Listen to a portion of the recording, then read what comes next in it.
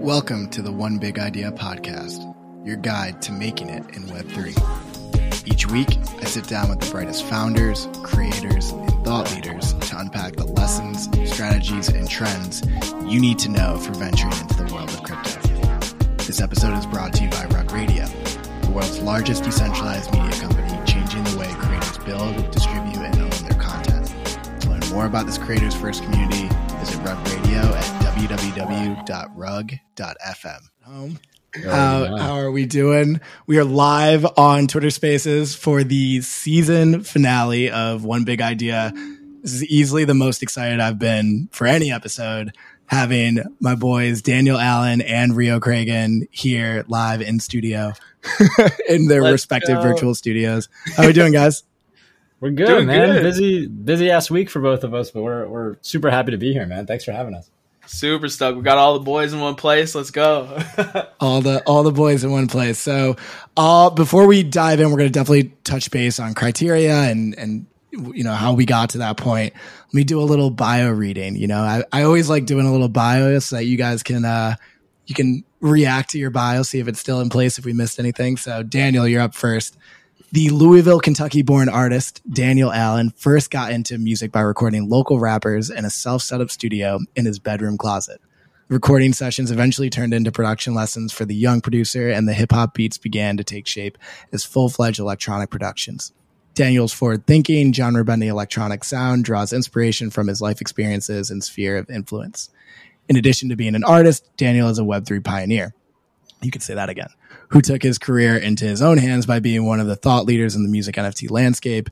Daniel created waves in this new frontier with his 2021 EP Overstimulated, which caught the attention of publications such as Time Magazine, where he was dubbed as creative, working on a new lifeline for independent musicians. As a developing artist, Daniel has garnered over 20 million streams globally. He's excited to keep pushing his boundaries sonically and in the Web3 space to create a unique audiovisual experience for his listeners. Daniel. Damn. Welcome. That was a great intro. Yo, thanks for having me, man. Yo, I'm so bad at taking compliments, so sitting through that for like a minute was crazy. So I honestly did it in part just to like see what your reaction was going to be. But Rio, you're up next, and I didn't know this, Rio, that you're from Vancouver, Washington. I don't know if we talked about the fact that I lived in Seattle for 5 years, so I'm very familiar with where Vancouver is because you got to drive right through it to get to Portland. You do. Yep. You definitely do, man. It's like right there on the border of the Columbia River. Exactly. The other Vancouver, the Vancouver that no one knows about.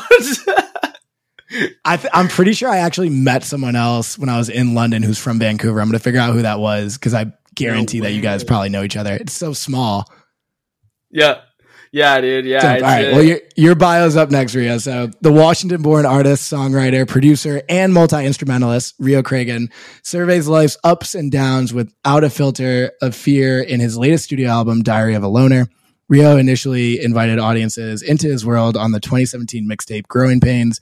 Not long after, Billie Eilish, people have heard of her, notably invited him to open her Where's My Mind tour, while Flume, people have heard of him, recruited him for a series of impactful collaborations. He has since amassed over 250 million streams globally and has received widespread acclaim from Paper, Uprocks, Hypebeast, Pigeons and Planes, Earmilk, Complex, Ones to Watch, and more. On the Web3 front, Rio is the founder of Loners DAO, an artist collective that onboards talent into Web3 and curates weekly music NFT releases.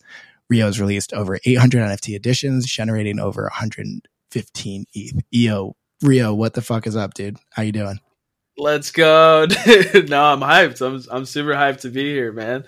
So excited.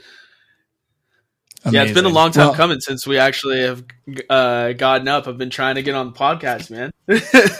It's been a minute, and we're definitely we've got some fun things in store for season 1 that we'll tease out a little bit, but we've got, this won't be the last time you see Daniel and Rio on the pod, that's for sure. But cool, let's get started because we've got a lot to cover, and you two may be some of the busiest people in Web3 music this week, so I want to respect your time and try to get this within an hour. So to start, would love, Daniel, you can start. Just what was your inspiration for making music to begin with? I know from my understanding, like you had some music leaning parents. How did you get into the space and ultimately decide to make a career of music? Yeah. I mean, you kind of touched on it a little bit. I definitely grew up in somewhat of a musical household, not necessarily like the most traditional kind. So like where, like you said, both of my parents were in music. They were also like immigrants. So it was like this weird dichotomy where they both did it growing up. But then when they moved to the US, they kind of realized that none of the things that they were doing there transferred. So kind of growing up in my household, it was very much like, got to be a doctor, a lawyer, or an engineer. But music kind of just naturally gravitated its way into my life, kind of with every big milestone throughout it. So like, the first memory, right, outside of like my parents playing music was in second grade, and my brother gave me his iPod Classic, and he's 15 years older than me, so he's kind of, when I was a kid especially, he was very much like the curator of the music that I enjoyed. So he put me onto like Rakim and LL Cool J, Nas, and Biggie, and like a lot of the early rap inspirations for me. And then kind of like you mentioned, I was recording artists in middle school, was recording artists in high school, and I think around the time of college is when I really wanted to try to make it a career. And so instead of me doing like the conventional, I'm gonna, get an internship and do all those things like a lot of my classmates were doing, I just decided to do the whole go to LA, crash on people's couches, send 35 cold emails a week, just see who would be kind enough to take sessions with me, who's curious enough to take sessions with me. And then, moved here January of 2020, here being Los Angeles. And music has been my job since then. Dope. And Rio, over to you. Yeah, man. I mean, I started making music like pretty early. That was like one of my dreams that I thought was like completely unattainable. I was really good at school. So, that's kind of where 95% of my focus was at like all times. Till I got to college. I was on a full ride at Washington State University, and my grandma ended up passing away, and that like completely changed my entire life course. Pretty much had an existential crisis at like 19 years old, and I was just like, wow, okay, like my life is not supposed to be this like, this organized roadmap on a piece of paper that I've been treating it like. Things happen for, out of the blue and randomly. And that's kind of like the beauty of life. And I should just drop out of school and move to Los Angeles and do some music because that's what I like to do. And that's exactly the kind of like road that I paved for myself. Had no money, ran through the little bit that I did have very quickly, and met some lifelong friends along that journey. And after sleeping on couches for like a year, inked my first like major deal. And that's really what just like kicked off my career as a musician. Pretty wild. Yeah, you both share the romanticized, if you will, part of just being on couches in LA, just slumming it, trying to make it. What was that period like? What was your day to day like trying to make it into this industry? Man, it was wild because, when you have no, during that time I had no source of income, right? Like I had given up every sense of stability in my life to go and chase this. And I was like really trying to make it work. At one point, like, I had to like sleep in my car for, and I met Jeremy Tyler, one of my best friends, who pretty much just like took me in. And like, at first, like I was sleeping on a couch. Also shout out to Mark. Mark also took me in. But yeah, I eventually upgraded to a room at like one of my friends' spots. And it was tough because when you don't have a source of income and I'm just like making music at my boy's house, it was kind of demeaning. I felt like very, what is my life? Like, I'm kind of just like, in their area, and like, I don't want to take up or be intrusive, of their space and things of that nature. And in the back of my mind, I was like, man, I better bust my ass and I better make something of this because I owe it to, them and to myself, and then also to my mom and all my family back home. Like, they think I'm out here, like really safe when I was out there really struggling. Yeah. But I can't imagine like to be a year away from graduating and to make that leap is pretty significant. And then of course, like the pressure of showing that you didn't make the wrong decision and while you're slumming is tough, man. So true. And like I was young because like I was in college when I was like 16 years old. So I already had, I would go across the street. We had like a community college across the street where there was this program that let in high school students so you can get it done early. And yeah, so I mean, yeah, I pretty much had 3 years of credits under my belt. Damn. Yeah. But and Daniel, what about you? Describe that period for people where you were couch surfing, trying to find your first big break. I think part of this is when, correct me if I'm wrong, but also like when you met Cooper was during this period, yeah? Well, I met Cooper a little bit after, and I can go into that too. I met Cooper about a year and a couple months living into LA. Got it. Before that, I was doing some. I did the car thing too. I slept in the car. That's why I was smiling. That's why I was smiling when Rio said it. Because you get it. Like musicians get it. Creatives get it. Who have like tried to like try to make ends meet and whatnot. And I was the same way. I didn't have any sort of I was very egotistical about it. I was like, I'm never getting a job. Like I'm gonna figure this out. Blah blah blah. But the way that I did it actually was like in those summers, like when I was doing the couch surfing and like the internships and shit, when all my friends were doing internships, I slept on my friend's grandma's couch in San Clemente, which is in Orange County. And the way that I would set it up is like towards the end of the school, about every January or February, I would start to get the itch like, oh, I need to be in Los Angeles this summer. And so that's when I would start doing all these cold emails and try to like set up sessions. And I would always just try to get way too many on the books, like in the events that like either someone would cancel or whatever. So I remember, but then what happened is no one canceled. And so I started having sessions that were, I would do like 3 sessions a day. So I would do 8 a.m. to noon, and then I would do 1 p.m. to 5 p.m. And then I would do 7 p.m. to 11 p.m. And then I would drive back from 11 p.m. to 1 a.m., sleep on the couch for like 4 or 5 hours, wake up, go on a run, and like leave San Clemente by like 6 to get to LA by 8. And the only people, and I did that like the entire summer. And the only people that like canceled the sessions were the 8 a.m. ones, obviously, because who the fuck like does sessions at 8 a.m. like in hindsight, But so what I ended up doing is I would either like crash in the car for a little bit, catch up on some sleep, or I would go to Starbucks and make beats like in a Starbucks, which is hilarious because I've been doing that a lot recently, even though I'm like sitting in my home studio in the house. But like, I don't know why ever since then, like I still have this weird attachment with like making music on the go and like, making music like, because all I need as a producer is a laptop, right? Like there's this joke that my manager made to me is like, because I've made almost all of my music that comes after Criteria, I've made on a plane. And she's like, I'm just going to get you like a round trip ticket to New York. You don't even have to be in New York. Just get on the plane and like come back. And so ever since those like early days, like I've just had this weird attachment with like remotely working on music just to like make time go by, I mean, Daniel, you are the type of dude who at South by were running around with your laptop at events, putting headphones on people being like, yo, what do you think of this? What do you think of this? Or like being in the corner of the club with a laptop making music. So no, none of that surprises me. Yeah, I guess it started in that era. But I will say before we move on, the one thing about that era for me is like, yes, it was definitely like existential. Yes, it was like very difficult.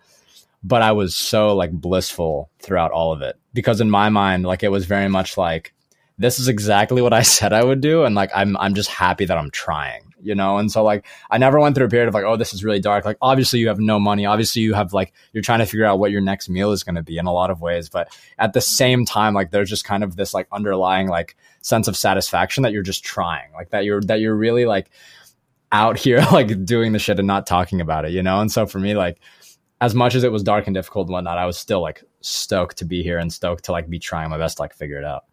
Yeah, you wake up every day with a purpose. Ria, I'm sure you felt the same way. 100% for sure. Yeah, man. I mean, shoot, it almost broke me at one point. I ended up going back home for like a period of like a week or two, and I was just like, oh, I'm not going. I went back for 3 months. I ran out of money. Months. Yeah. I ran out of money March to May of 2020. Yep. So yeah, I think it's important to like talk through, these elements of it, right? Because by all intents and purposes, Daniel and Rio, you are two of the most successful Web3 musicians today, hands down. Just even remove the Web3 title if you're just looking at in terms of volume and sales and like all the notoriety. But shit is a grind.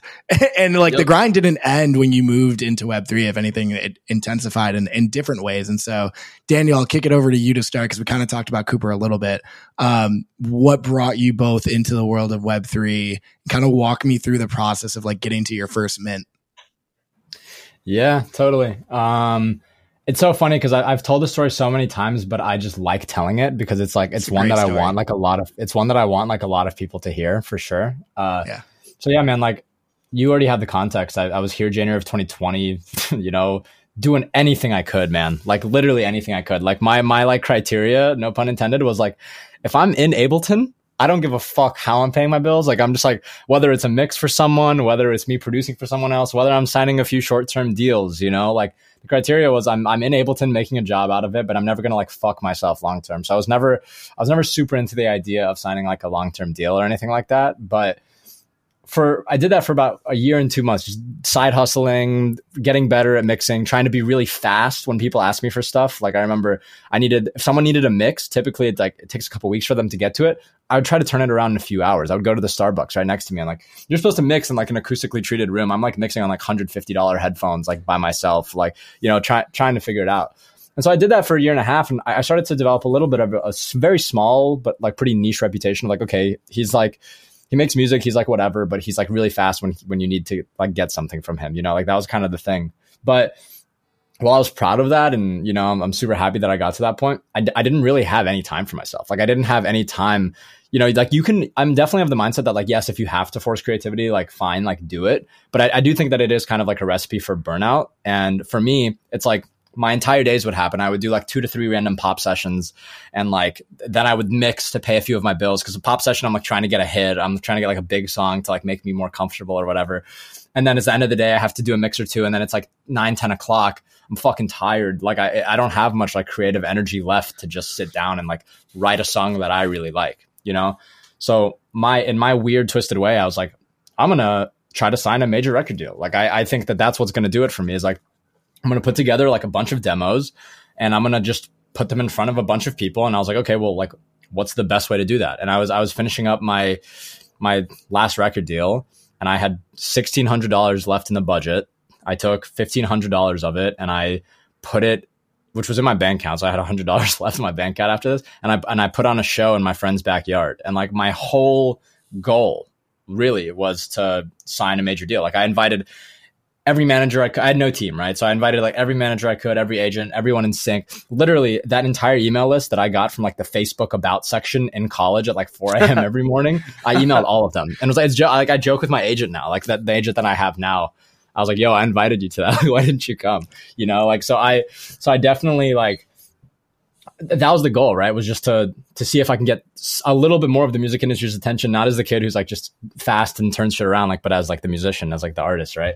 And so I set up the show into 2 halves, right? And the first half was music that I already had out, or like was kind of starting to push. And then the second was like this weird body of unreleased music, right? And mind you, one of the ways that I was like making a living off my art at the time was I would sign like these 3-track deals where I would kind of to like small internet labels for like, you know, very small advances to help me live for a couple months at a time. But the problem is that it was like, they have a brand to uphold, right? And so anytime I sent any music that was anywhere outside of that genre, I would kind of be met with, hey, we like it, but you know, it's just not something that we can release under our name because we're like, this is what our audience is looking for. I was like, oh, well, I like making rap shit. And they're like, yeah, I understand, but like our audience doesn't, right? And so I was kind of in this weird spot where I just had this group of like 6, 7, 10 demos, whatever. And that's what I really wanted to showcase at that show at the backyard. And so like I said, I was inviting everyone I could. And after the show, when I played that second batch of music, I did manage, I pulled so many favors, man. I remember like, it's a different story, but I pulled some crazy shit to get like music industry people to pull up there. And after the show, I had like 4 people come up to me, right? 3 of them were like various people that worked at majors, or specifically like subsidiaries of majors. And they're like, hey man, like we kind of were interested in what you're doing. Like we'd love to have a conversation about like putting music out together. And the 4th person who came up to me was Cooper, right? And Cooper was like, hey man, I love your shit. Like I'd love to have a conversation about how we can maybe work on putting stuff out. I had met Cooper a few months before that because he had just been DMing me on Instagram, never talking about Web3 or NFTs or anything like that. He was just like, hey, I love your music, love your work, big fan of your work, which is hilarious that he still says that. But like, he was genuinely saying that, and not in like the funny cryptic way that he does now. He's like, dude, I love your shit. Like, that was it, you know? And he had just dragged me out. He had just dragged me to come out with him a few weeks beforehand. People know in that era, I did not go out at all. Like, I was just producing all day, right? And he invited me out because he had like a free ticket. I was like, are you paying for dinner? And he was like, yeah. And I was like, all right, cool. I'm broke. Like, let's do it. And then as a courtesy, I decided to invite him out. Long story short, I went over some of those 3 emails first from the other people that had come, like the various label people. And I kind of started to look at the deals, and I gave it some thought, and it really would have felt like I would have been a hamster just on a hamster wheel had I taken any of those. Because I was already on one. I was already in this world where I was like making no money. I was just trying to like fight for time, you know?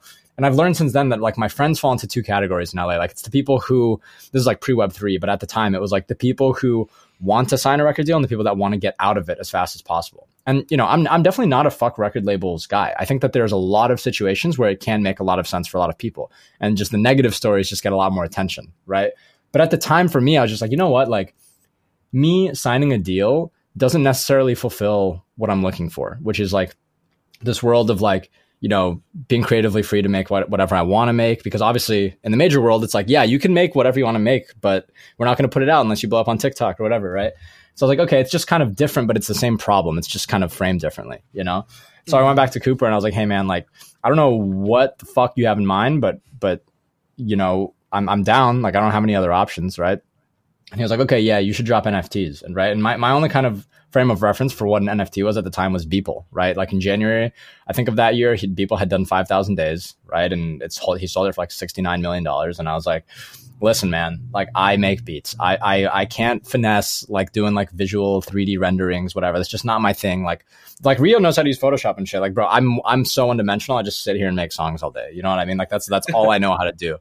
And he was like, no, man. Like, my homie Jeremy is starting this platform called Catalog, where you need a WAV file and you need an artwork. And I was like, okay, cool. Like, a WAV file, I definitely know how to do. An artwork, I can probably figure out. And I had just started, my girlfriend gave me like disposable cameras. So I had just started messing around with those.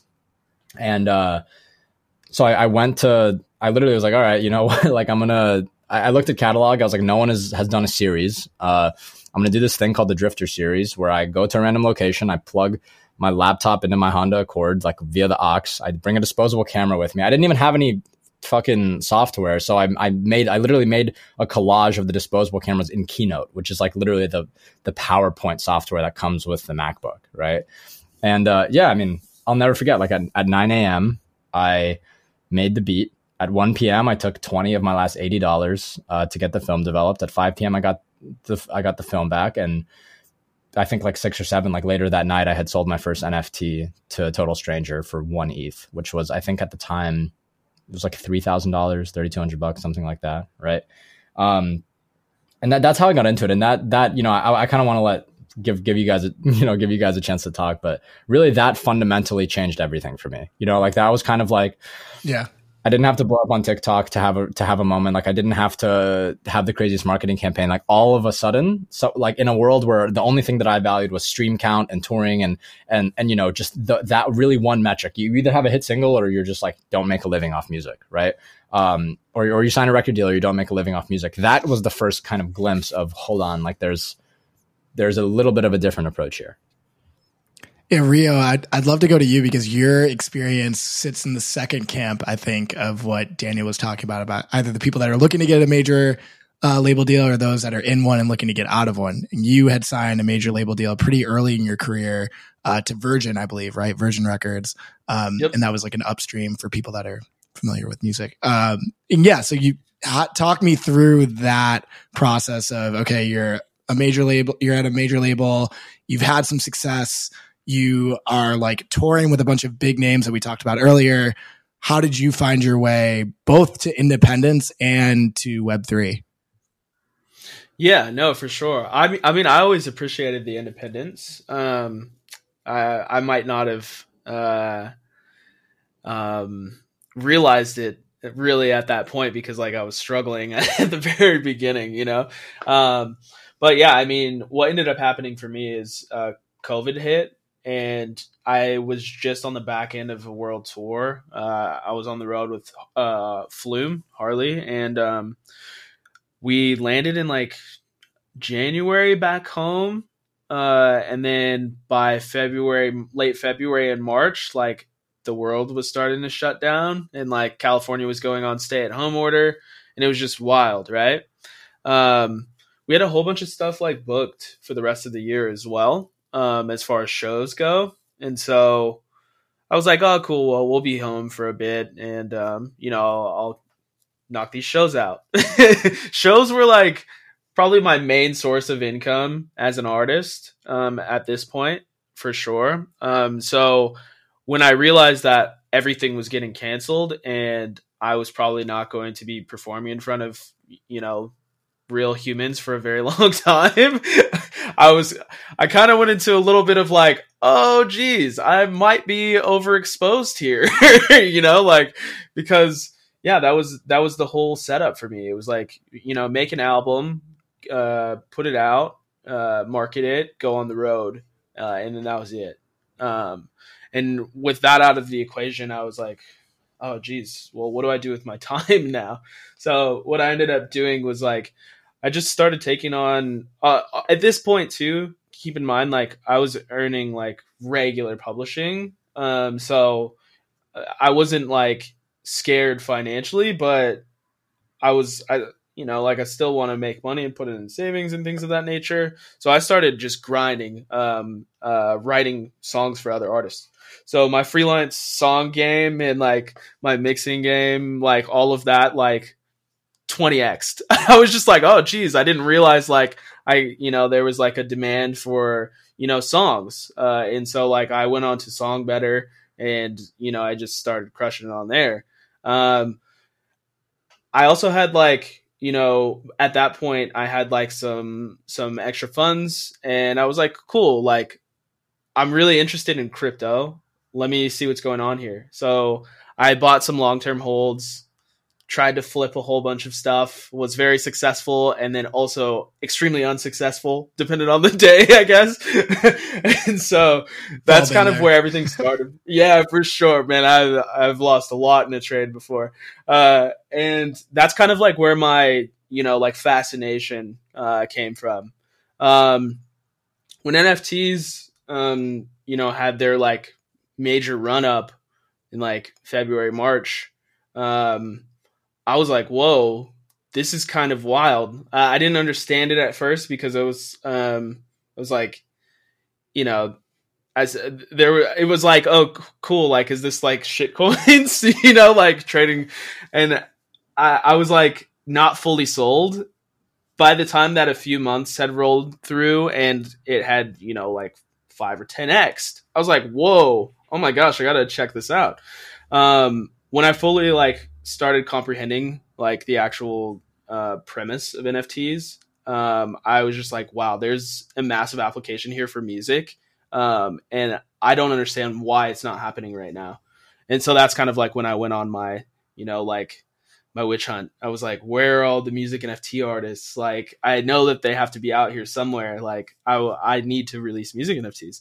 And that's where kind of like I ended up getting on the phone, meeting a whole bunch of people. And during that time, I met David from Sound, and I met Cooper as well. And kind of like just, I watched it, all unfold. We were in like the early Sound Discord, like 3-4 months before its inception, just like doing early UX and UI, just feedback. It was insane, but by the time I released my first music NFT, I was just like, this is where I'm going to spend, pretty much 100% of my time for the next few years. I just knew it, and since then, have met, amazing people who I love, and, like Daniel, and we've just like, made the coolest music. I'm pretty much like, an honorary roommate over there at their house now. Fly in, like I'm flying over there tomorrow on a dime. Don't even have my ticket booked. But, that's just very classic. But yeah, I'm just, super fortunate and like blessed to have, been curious about what's going on in the space because I met some amazing people along this journey. So you said something interesting, Rio, the idea that you knew you wanted to spend like 100% of your time in this space. Yep. To artists that may be looking to dip a toe in, that are looking to explore, but aren't quite sure, what the value proposition really is. Like they understand the traditional business model, going on tour, streaming to build awareness, selling merch. What is the big value prop for artists? I'll have you answer for artists, and then Daniel, I'll have you think about what the value prop is for fans.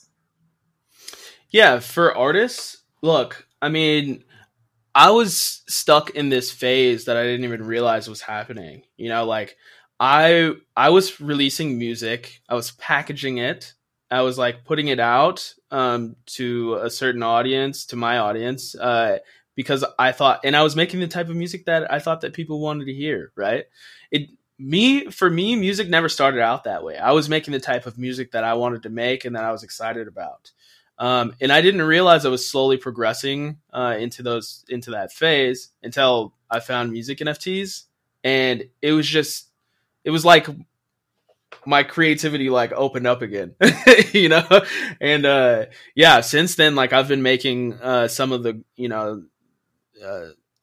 the most, like personally, like to me, I think some of the coolest stuff that I've done in a long time and stuff that I'm really proud about.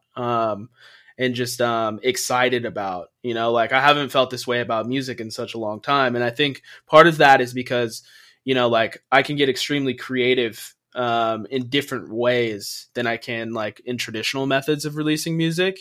And, like if I have an idea for a music NFT,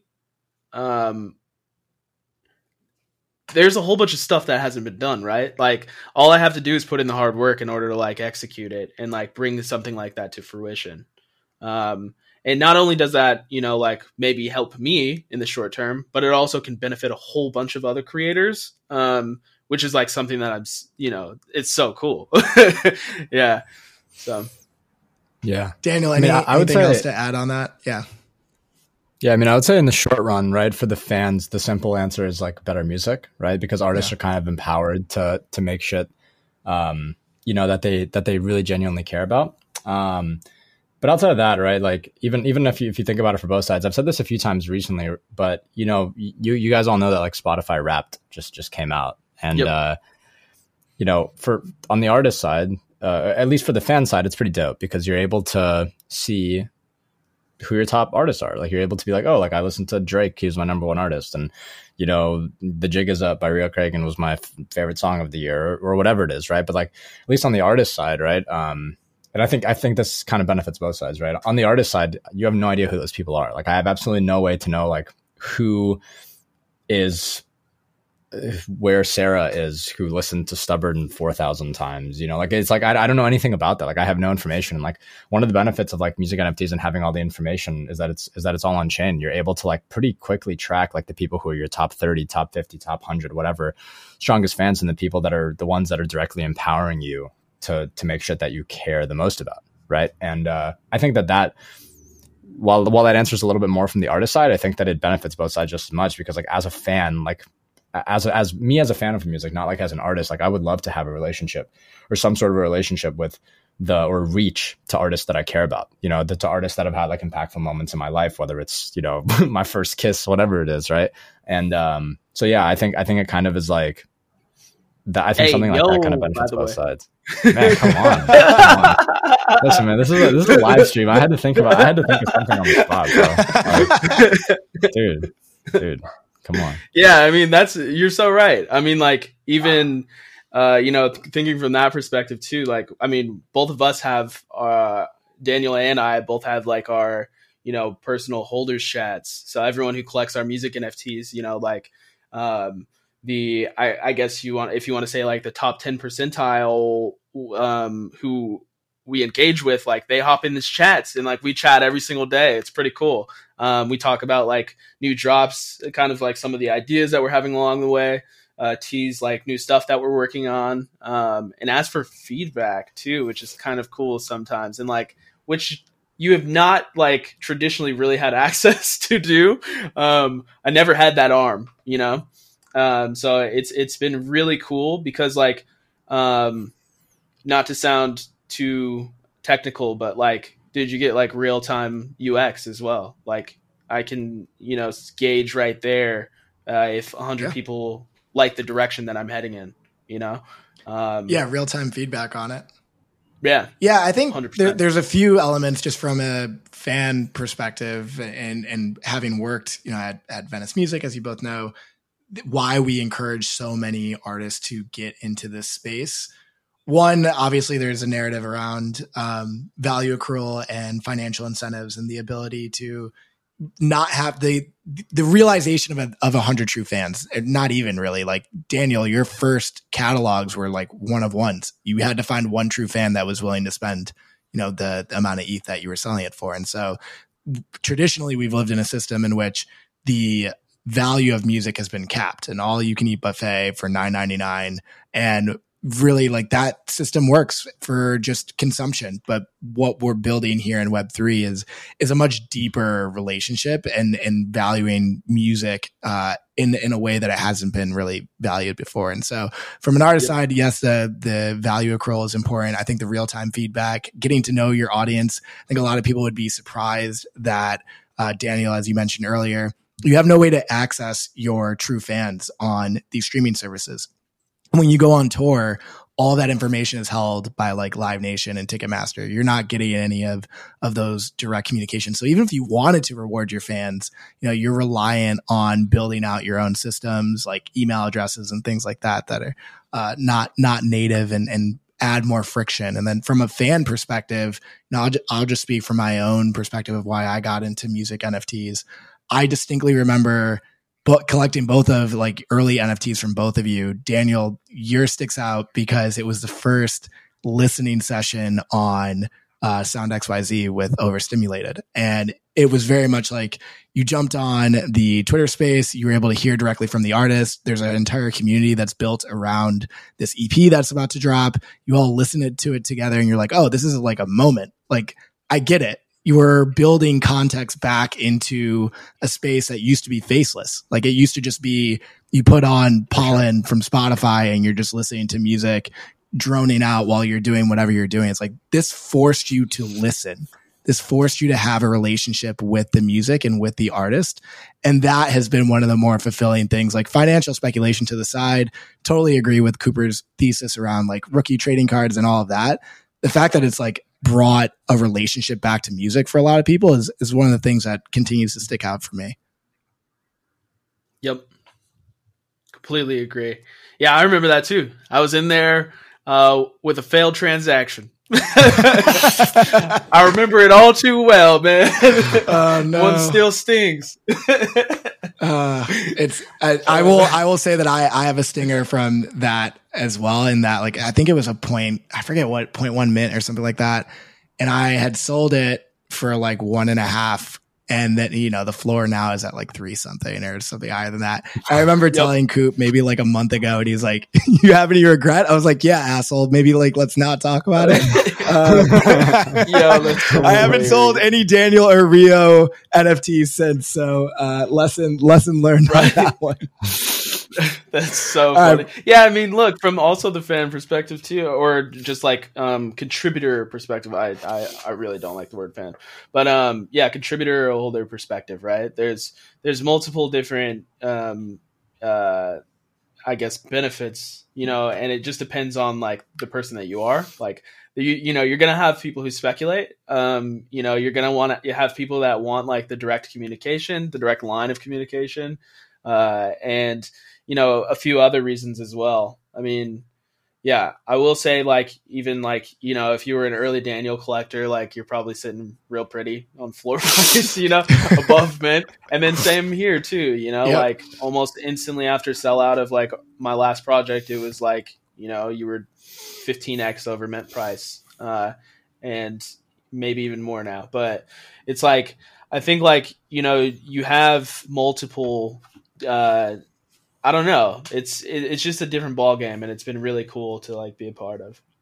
Yeah, and that is part of the thesis. Like, I don't want to discredit the speculation at all. Like, in order for it to be a healthy NFT ecosystem, the accrual it's intrinsically tied to financials. Like, the fact that it's pegged as an NFT, it's crypto, it will have a financial component of it. And so it has been great to see people that took those early bets be rewarded for that, because, you know, where Rio and Daniel were early on in their Web3 journey is very different than where they are now. And so being an early supporter of that, you know, there is a reward that comes with it. I do want to move the conversation to building community, because it is something that we touched on a little bit for both of you. You have your own holder chats, you're in there communicating, you know, you have some of the most loyal communities that I've seen in Web3. And it might be for people that are coming from like the PFP landscape, or maybe they're not in Web3 at all. It may seem a little bit different, because you're really on a level playing field when you're in these Telegrams or Discords communicating with everyone, and you're all tied around this love of music. I'd be curious how you both think of cultivating that sense of belonging with your communities and keeping them engaged when there is so much noise and new drops and all these things happening. How do you keep that being a place where, you know, they want to come back to day in and day out? Ria, I'll start with you.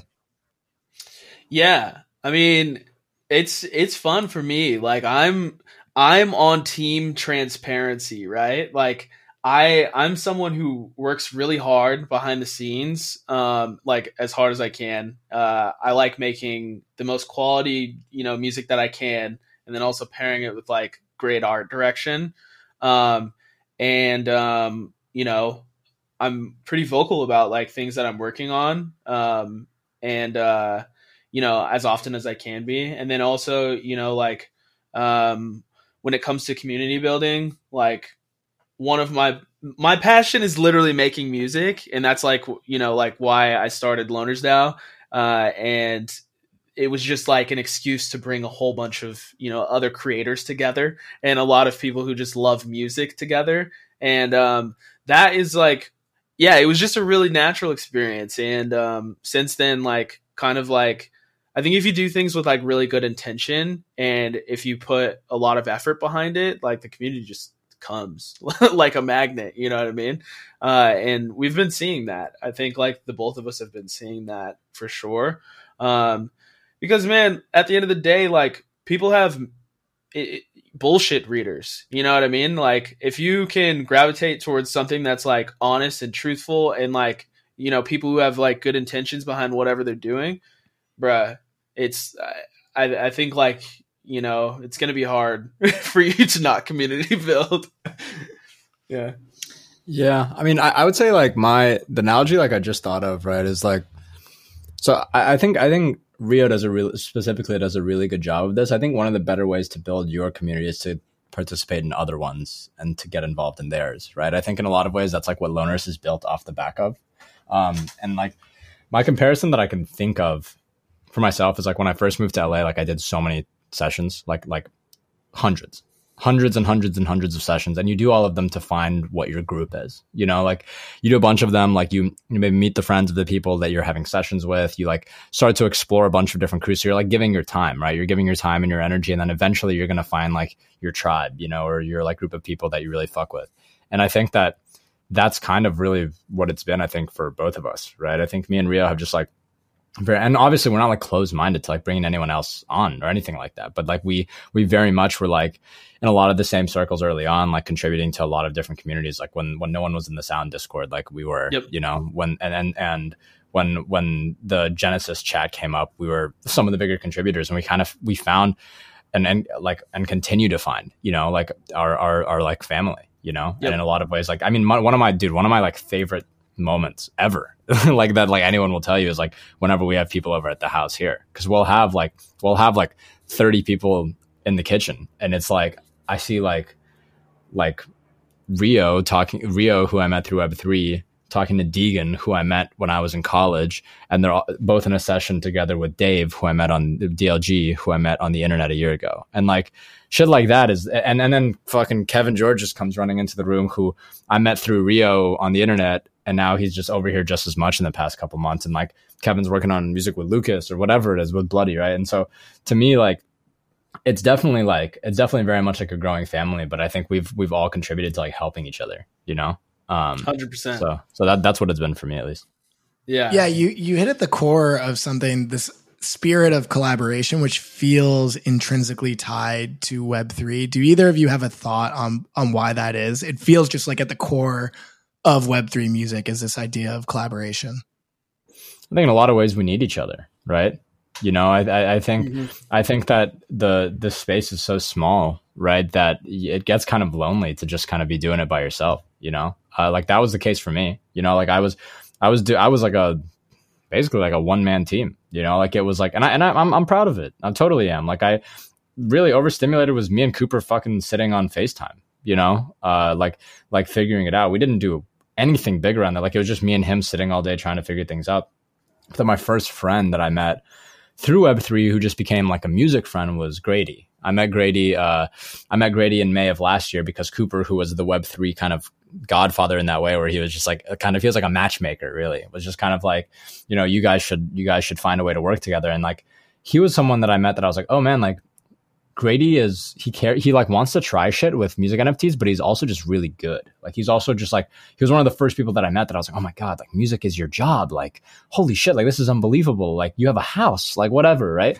And, it definitely, for me, it kind of, you know, as much as I'm happy to be in my own bubble and experimenting and whatnot, like everyone that are like my friends or like in the Web3 world are my collaborators just as much. Like I work with every single person that is my homie, which is made it so fucking frictionless. Cause I feel like there are so many, a lot of the times like business can really get in the way of like friendships on the music side. You know what I mean? But because we're all of us are just happy to be making a little bit of money off music, that we're just like, dude, let's just all share this, you know? And so that's kind of, I don't know, that's kind of been the vibe for me. So I think we just kind of need each other in a lot of ways.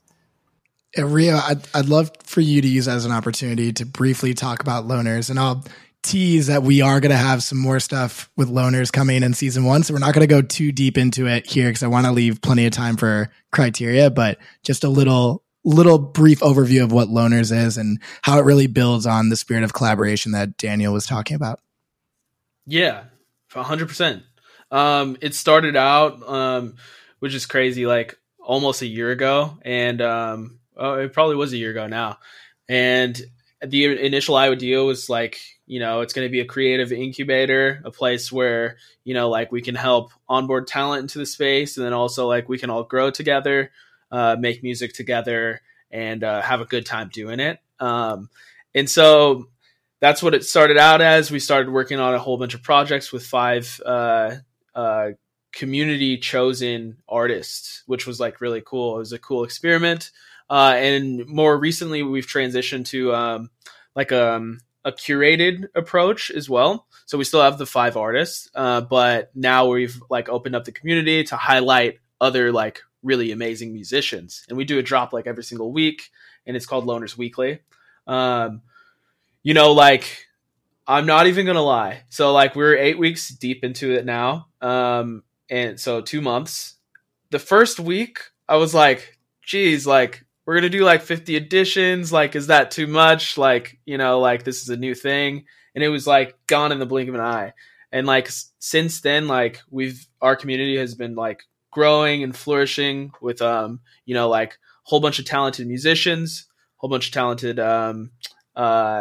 you know, developers and artists, digital artists. There's, you know, we have lovers of music, pretty much just like, if you enjoy music and you're tapped into, you know, music NFTs, or else you want to learn, like, you know, we implore you to get in the chat. And, yeah, we're all learning together and kind of like building this out. And it's been just like such a really cool experience. You know, in the last like 2 months, you know, we probably have like close to like 130 people in our like Telegram chat now, which has been like, where I spend a lot of my time during the day now.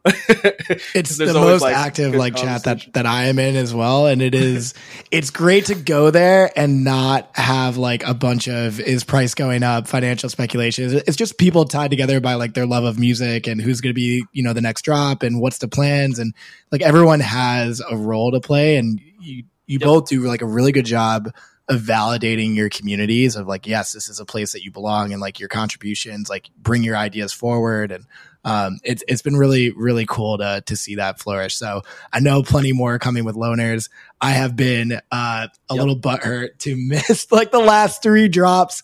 So I'm like constantly sending David from Sound like, hey, we need like all these feature updates so that I can like see and make sure I can beat these bots, because I earned the pre-sale, but we'll move past that. It's all coming. We're moving towards the end of the hour, so I do want to spend the rest of the time talking about Criteria. Super excited about this 8-track EP that is coming from the both of you. Not sure which one of you wants to take it, but would love to hear first how you met. Yeah, how you met and how this idea came to be. Man, I need to work on my elevator pitch, because I end up just going way too long. I got time if you got time. Yeah, we got time. Yeah, I mean, cool. Basically, the way you mean, what do you mean? Like the way, like the origin story of how we met entirely?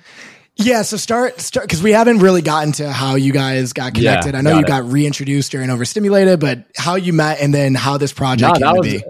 So yeah, that's actually how we met. So I knew of Rio's music in college. Like I had been like, the first show I ever went to was a Flume show. So I had been like a fan of his for quite a bit of time. And then I, in 2019, I think, when they dropped their project together, their 3-track EP, it was definitely like, I was listening to it all the time. It definitely like inspired me to like actually try to get cracked at production. Like that's what I was like, oh shit, like I need to learn.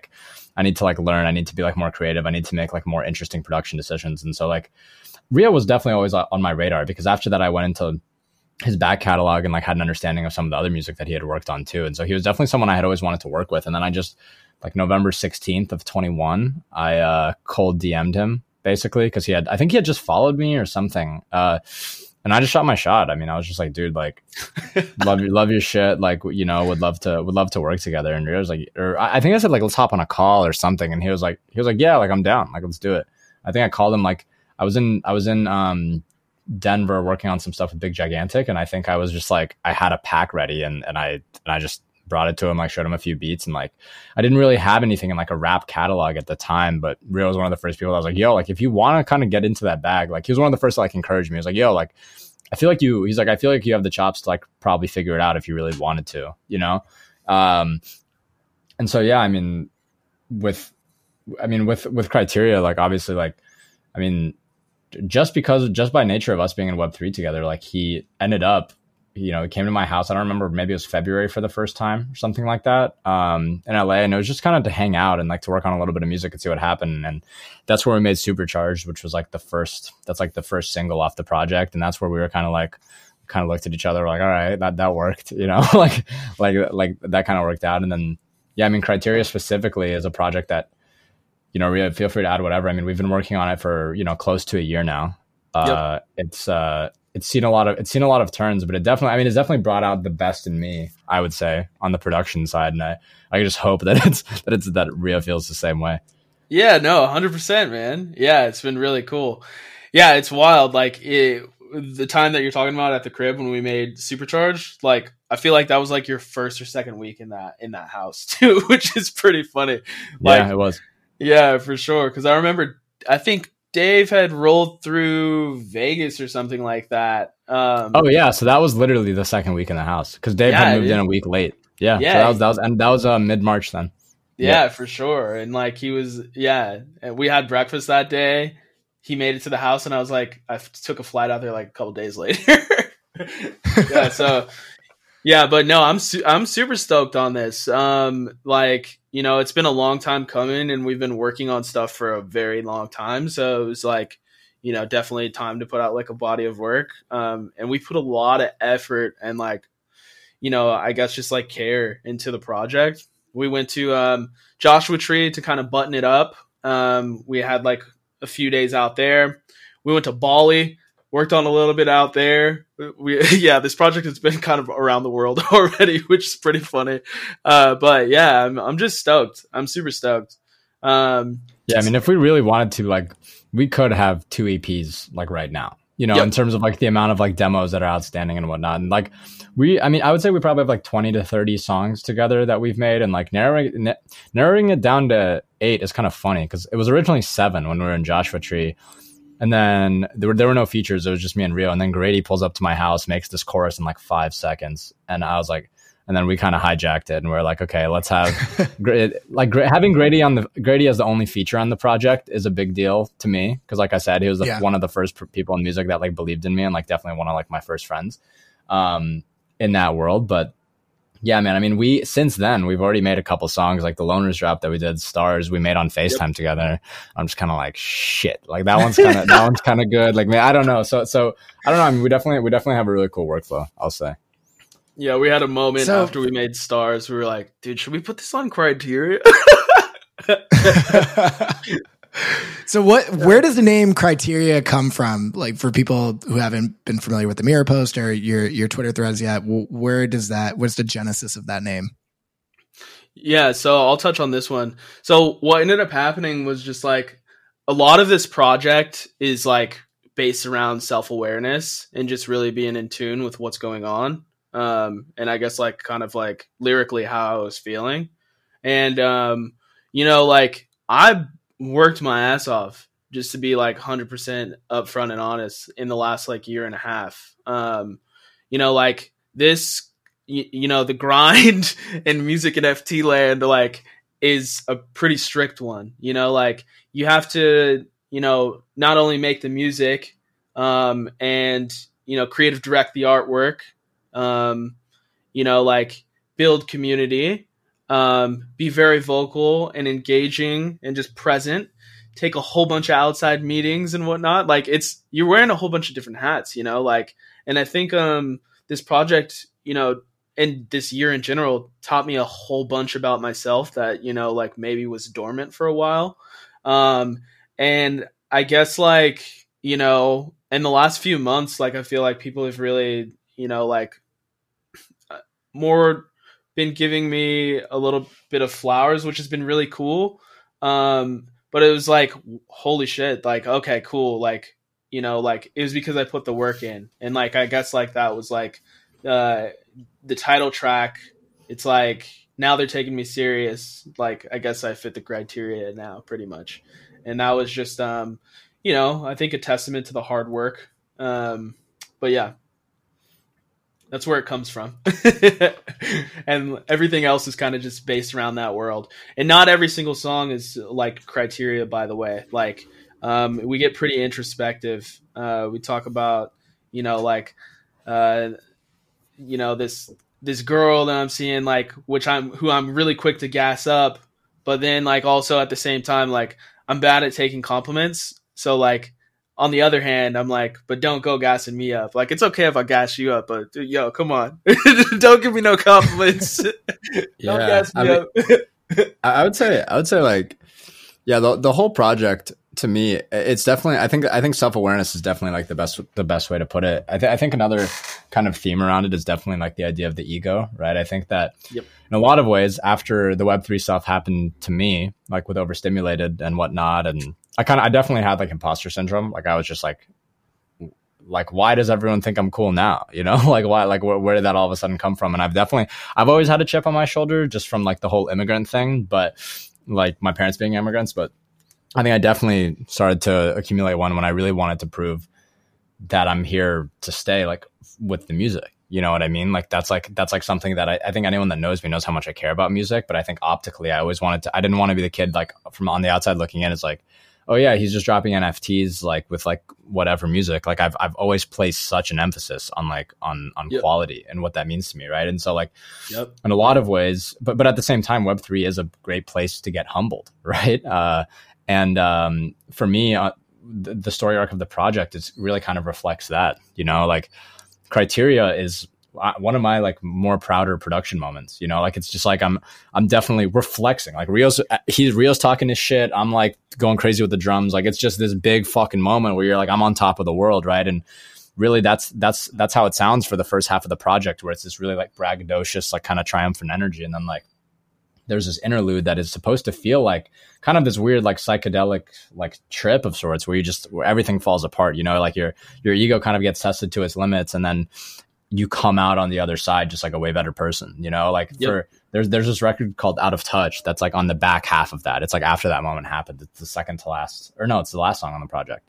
And that song, like the chorus is like, I'm out of touch with you and I fell in love with it. And like that means, it has double meaning, right? Like on the one hand, it means like, you know, I'm out of touch with the old version of myself because I'm like so into like, you know, this new version of me. But I think it's also like I'm out of touch with like the old people, you know, that might have been a part of my life or whatever. And I think that like that's kind of, it's definitely been like, you know, when things start to get public for you, when you start to get busier and whatnot, when you start having like success and failures, like they just become more and more public, you know.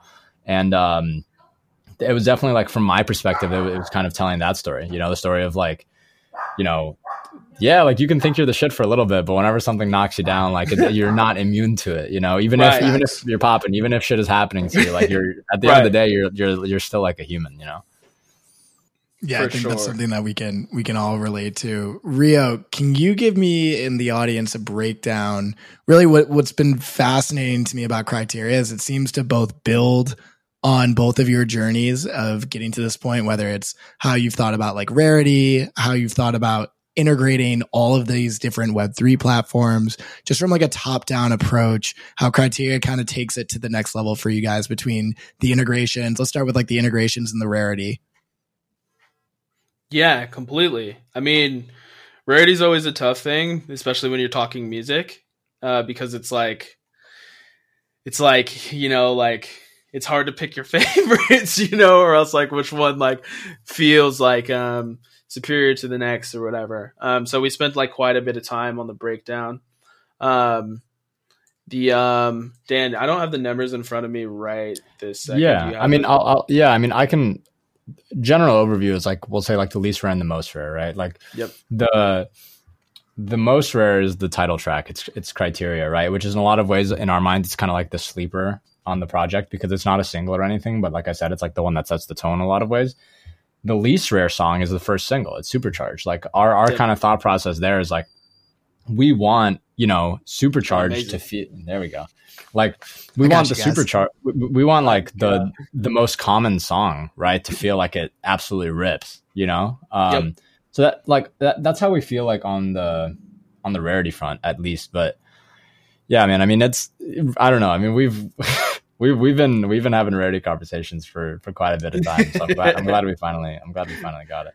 Right. It's just such a fascinating even conversation to be having. And for people that are new to Web3 or new to music NFTs, they may be, you know, this idea of gamification and rarity within music is fun to play with. Like as a collector, in the same way that you have rarity, it's analogous to having rarity in PFP projects. And, you know, there are certain traits that are more rare than others. And so it creates different trading strategies and which ones to go after and different floors. And so it gives music a different layer that you don't get when you're just, you know, putting it on streaming services. So this might be a new concept to some people, which is why I wanted to spend a little bit of time on it.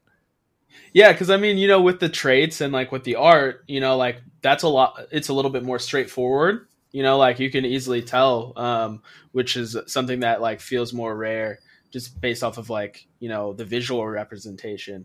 With the music, it's a little bit more complex. So like, you know, the visual rarities like are always just like, you know, pretty straightforward.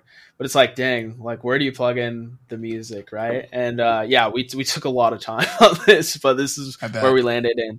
And you know, if one of the main theses was to like if you know, we weren't thinking as the song as common, let's say like that. We wanted the song with the highest supply to be super catchy and to just be like a really enjoyable experience, right? Because like you know, if you got a slapper, nothing feels common. You know what I mean? Right. Yeah. So that's a good way of thinking of it as well.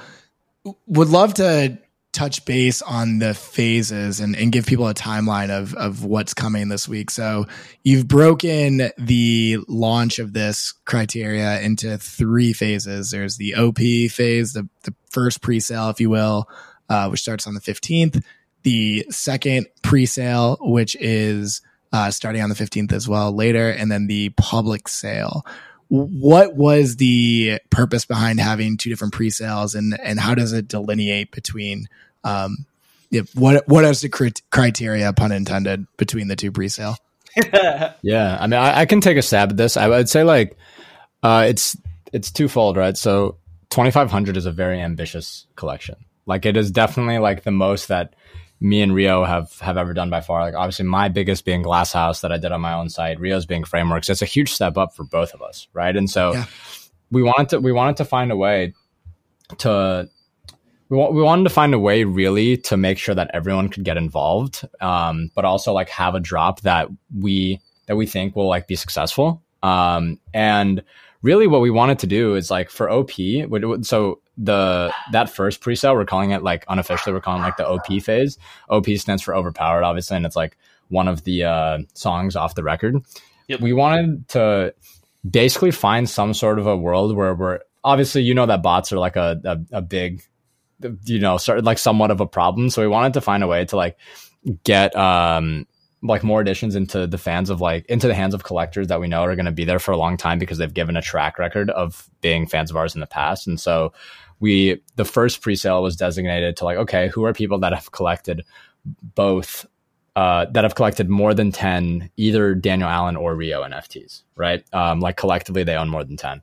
And we wanted to kind of, give them a little bit more priority to be like, look, you guys have been there from day one. We know that like, it's not going to be like botted in that sense. Like we're able to have people that we know are going to be like super solid collectors and fans. And then the second pre-sale and the public sale, I think are just like any other drop. But I think we just wanted to add that little bit of nuance because the last thing we want to do, because in a lot of ways, right, like people look at me and Rio and they're like, oh, like you guys are in some ways like the face of music NFTs. And a lot of people look at what we do and they, that's really like what motivates me, I think, just as much as it motivates Rio, is building out a blueprint for other people. And the last thing we would want to happen is to like have some sort of a situation where like a bot owns a majority of the supply and then is controlling the floor, right? And so for us, it was kind of some sort of a way to mitigate that, and at the same time to reward people who are like have been a part of the project for quite a while. Yeah, because I mean, like I said earlier, like you're gonna have people who speculate on this, and we think it's gonna go pretty quick. But I mean, we wanted to, definitely reward current holders. I think like that was the main premise behind all of this. And in order to qualify for the first pre-sale, if you hold one piece of Daniel's or mine, you definitely qualify as well. So yeah, that was like something that was high on our priority. That was also the rationale of the free mint, is because it's like kind of, it is like you kind of alluded to a few times during this, Austin, is like, we do have like a little bit high floor price. So it is like difficult for new people to get in. So we wanted but we also wanted it to be cryptic, and we didn't want people to like take like super big advantage of it, especially like bots and whatnot. So we were just like, okay, let's give people like one last opportunity real quick, not make too big of a deal of it, see what happens, and like give them the opportunity to at least get on like the regular pre-sale, Yep. For sure. Yeah, it was a perfect teaser. It was impossible to gamify because there was no announcement for those who don't know, the 2 free drops that happened over the weekend. There was no like inclination that this would then give you the ability to have pre-sale because you would have a Daniel or a Rio NFT. So I love how you guys thought about opening up access without tipping your hand a bit, which is a difficult challenge. The partnerships, the Web3 partnerships, I've never seen anything done like this before, where you have partnerships across the entire spectrum. So between Bonfire, Sound, OnCyber, Spinamp, Arpeggi, there's a lot going on. Can you, for the ones that you've announced what you're actually doing with them, Sound, we know because of the protocol and that's who the minting contract is going to be, is already announced. Yep. But any of the others that you can talk through? Yeah, I mean we're announcing all of them this week, so I mean we can go over all of them. There's no like we're just going to go into bigger detail in the post, but like I mean generally, right? there's when you put out music, like you have a rollout, you know, like that's really part of the big premise for Criteria is like, okay, like on the Web2 side, you do your creative, you make the music first, you make it good, you mix master it, you do creative direction, you maybe do a music video, you maybe tour with it if you have the infrastructure set in place. Like where our heads went for this was like, what is a rollout? Like, what does a Web3 rollout look like? And so for us, it was like, it's about, there are all these amazing platforms out there. All of them have different audiences. Maybe there's a world where we can just really highlight composability and like the power of it, right? So there's obviously, like you mentioned, Sound Protocol, which is going to be the backbone of like really most everything that Rio and I do. Then there's Bonfire, which is where the site is propped up, right? But then there are these other new players that we wanted to find interesting activations with. So on Cyber, what we're doing with them specifically is we're doing like a 30-minute virtual concert, if you will. And we've created like a virtual world for the project. So basically, I don't want to give too much away because I want people to experience it, but you have like this virtual world, think like kind of Fortnite. You can go around, listen to like a lot of our music NFTs that are already out. And then there's going to be kind of this big piece in the middle of it that you can't really miss. That's going to be like a bit more of a minting experience. And I built out like all the audio for it. Like this, it's like this whole 30-minute thing. It's really fire. Not gonna lie. And then it is fire. I Disclaimer. We had a close friend. Help narrate some of the radio stuff. And then for Spinamp, obviously, I kind of consider that. I kind of consider that as like the Spotify Canvas almost situation, right? It's like it's a world where you're able to like almost do like a takeover on like an editorial or whatever it is. Like it's kind of a world where you're able to like put a little bit of your branding custom to the platform, right? Have they done that before? I don't think so. I've never seen that on Spinamp. That's going to be dope. Yeah. So there's that. That's like kind of, you'll see it, how it intertwines, I think, with the brand when everything is all said and done. And then there's Arpeggi, which is, you know, part of the Web2 rollout could always be doing a splice pack. And so we were like, why don't we just kind of take that on chain? And I think part of that is, you know, we have a pretty dope pack that we're going to be announcing pretty soon. And like, it's a mix of like Rio vocal one shots, a mix of stems from a few of the songs. And then we're probably going to do some sort of remix competition as well. So it's really just like, how do we keep composability up? Like, how do we have what feels like a little bit more of like a proper rollout? Rio, I don't know if you have anything to add, but that's like, yeah, I mean, honestly, +1. That's definitely the premise behind it. I think like this whole project was built off of the back of collaboration, you know, and we also wanted to incorporate that with the rollout. You know, there's people who like everyone here, we like really respect. All of these companies like work super hard, and we're just super stoked to be rolling it out this way.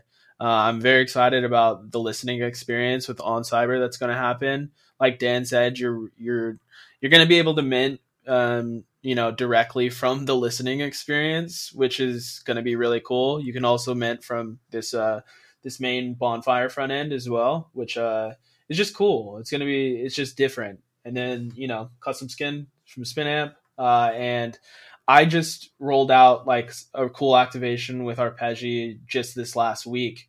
And it was so much fun. We're incorporating something even bigger here, which is, I'm really excited about.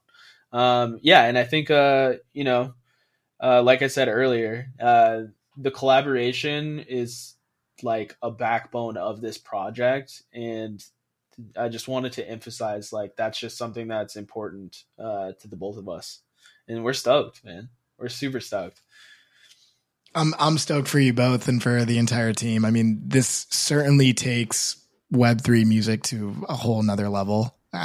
We haven't had a release that, to Daniel, to what you were saying, like, has a legitimate release strategy across multiple platforms and products and ways of bringing people in. And I guess to end on that note, what is like your one hope for Criteria? Just generally, you look at the end of the project, what is the one hope that you have looking back 6 months from now? Daniel, as you're smiling, you get to go first. I have like a not PC answer and a PC answer. The not PC answer is a hit. Hell yeah! Hell yeah!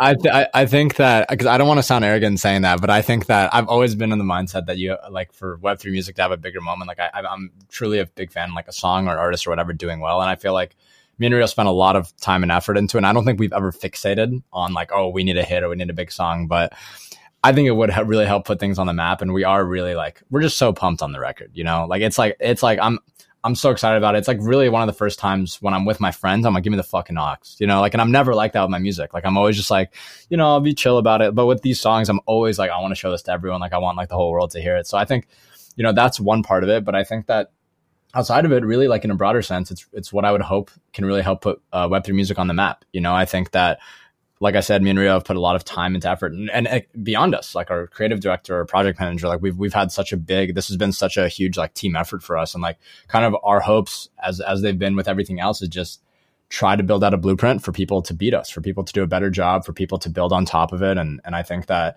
you know, to me, this feels like a really big step. It feels like the natural progression for me. It feels like the natural progression for Rio, and just really in a broad sense, I hope just inspires other people to like figure it out and start to get into Web3, start to do their own drops, and start to realize that it's more and more like continuing to be a real way to make a living off your art. Yeah, very, very true. Yeah, I just want to stress, like, you know, this is definitely a moment in time for us.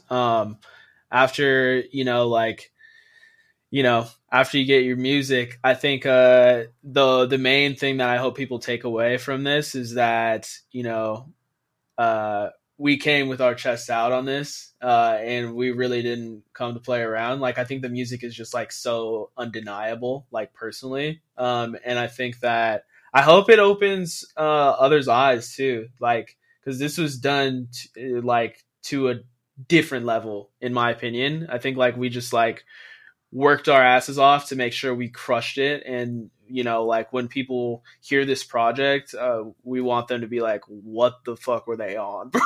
Like, what is going on here? Turn it up. True. For sure. Well, I can't wait. I may have gotten a little sneak peek, and the music is, I mean, mission accomplished from my perspective. It's phenomenal in every way, and I can't wait to mint. And yeah, before we wrap it up, we always end every episode with asking the guest what their one big idea is. So just across the entire discussion, anything you want to leave the audience with, knowing a lot of them may be new to music NFTs or are your collectors, just one big idea to share with everyone, and we'll close it out. I'll make Rio go first. You got the floor on this one. Oh, geez. Oh, man. No, I was going to give Daniel some more time to think. Say that first too. So, okay. Okay. So I would say, one big idea. I guess can I do like I got mine. If you want Here, me to you go. do yours. You do yours. I have it. I just need to phrase it in the form. That's what I'm saying. I feel like Rio needs 30 more seconds. So I guess, and hopefully this isn't what you're thinking, because then this is horrible. Yeah. But I think that you have to have a little bit of a balance of not, you know, like don't overthink drops. Like, I think that there's definitely a narrative of like, yeah, like if you want to get into music NFTs, just drop on Sound, do whatever, right? But I think at the same time, you want to be able to understand that it's such a free place to do whatever the fuck you want to do. And I think that like whatever that middle ground is like really beautiful. You know, like you want to be able to like have a place, like every experiment that I've ever done is just so out there and so wild and whatnot. And I think in a lot of ways that starts to skew people towards, you know, oh, like I want everything on my own side. I want everything to be huge and amazing and blah, blah, blah. But also not realizing that I kind of started in a place that came from like very simple, like don't overthink, just do drops. And I think whatever that intersection is, to me, is I think where beautiful things happen. Because like if all I was thinking about was like huge projects, big jobs, blah, blah, blah, blah, like I would get way too in my head and not end up dropping anything. So whatever that crossroads is, I would just like kind of find your balance. Beautiful. Yeah, I mean, do not sacrifice quality for quantity or like a speedy timeline, you know? And then also, I think it's very important, the idea that you should not sacrifice your creativity as well. I think like you should take care of that and nurture it. And, you know, obviously have a little bit of bumpers to make sure you're being efficient and progressing forward towards your goals, but always stay creative for sure. Cause that's very important. Amen to both of those. And before we wrap it up, where can people mint? So we have up right here, right now, daniellallen.xyz/criteria. Any other places that people can go to mint this when it goes live? And when does it go live for general presale and public? Same thing for riocragen.xyz. /criteria. And then the on cyber activation through public sale. Yep, and we're gonna be posting when we make the announcement, which I think is later today. We're gonna be posting the instructions for like how to use on cyber for people who never used it. Really simple. It's just like literally like a video game. But for people who haven't used it, we're gonna put up the full instructions today. We're gonna blast it. So make sure you're following both. I am Daniel Allen on Twitter and Rio Cragen on Twitter. If you're looking for additional instructions, I'll also be posting stuff so you can follow me as well. But guys, this has been incredible. Thank you for being so gracious with your time as well. I know we went a bit over, but this has been a lot of fun for me. So really appreciate you both jumping on. Same here. Thanks for having us, man. Yeah, thank you so much, man. That was great. Thanks for listening to this week's edition of One Big Idea. As a thank you, head to onebigidea.xyz to claim your free OG status NFT. I'll be closing off minting after this initial run of episodes, so be sure to grab yours before they are gone. Thanks again, and I'll see you next time.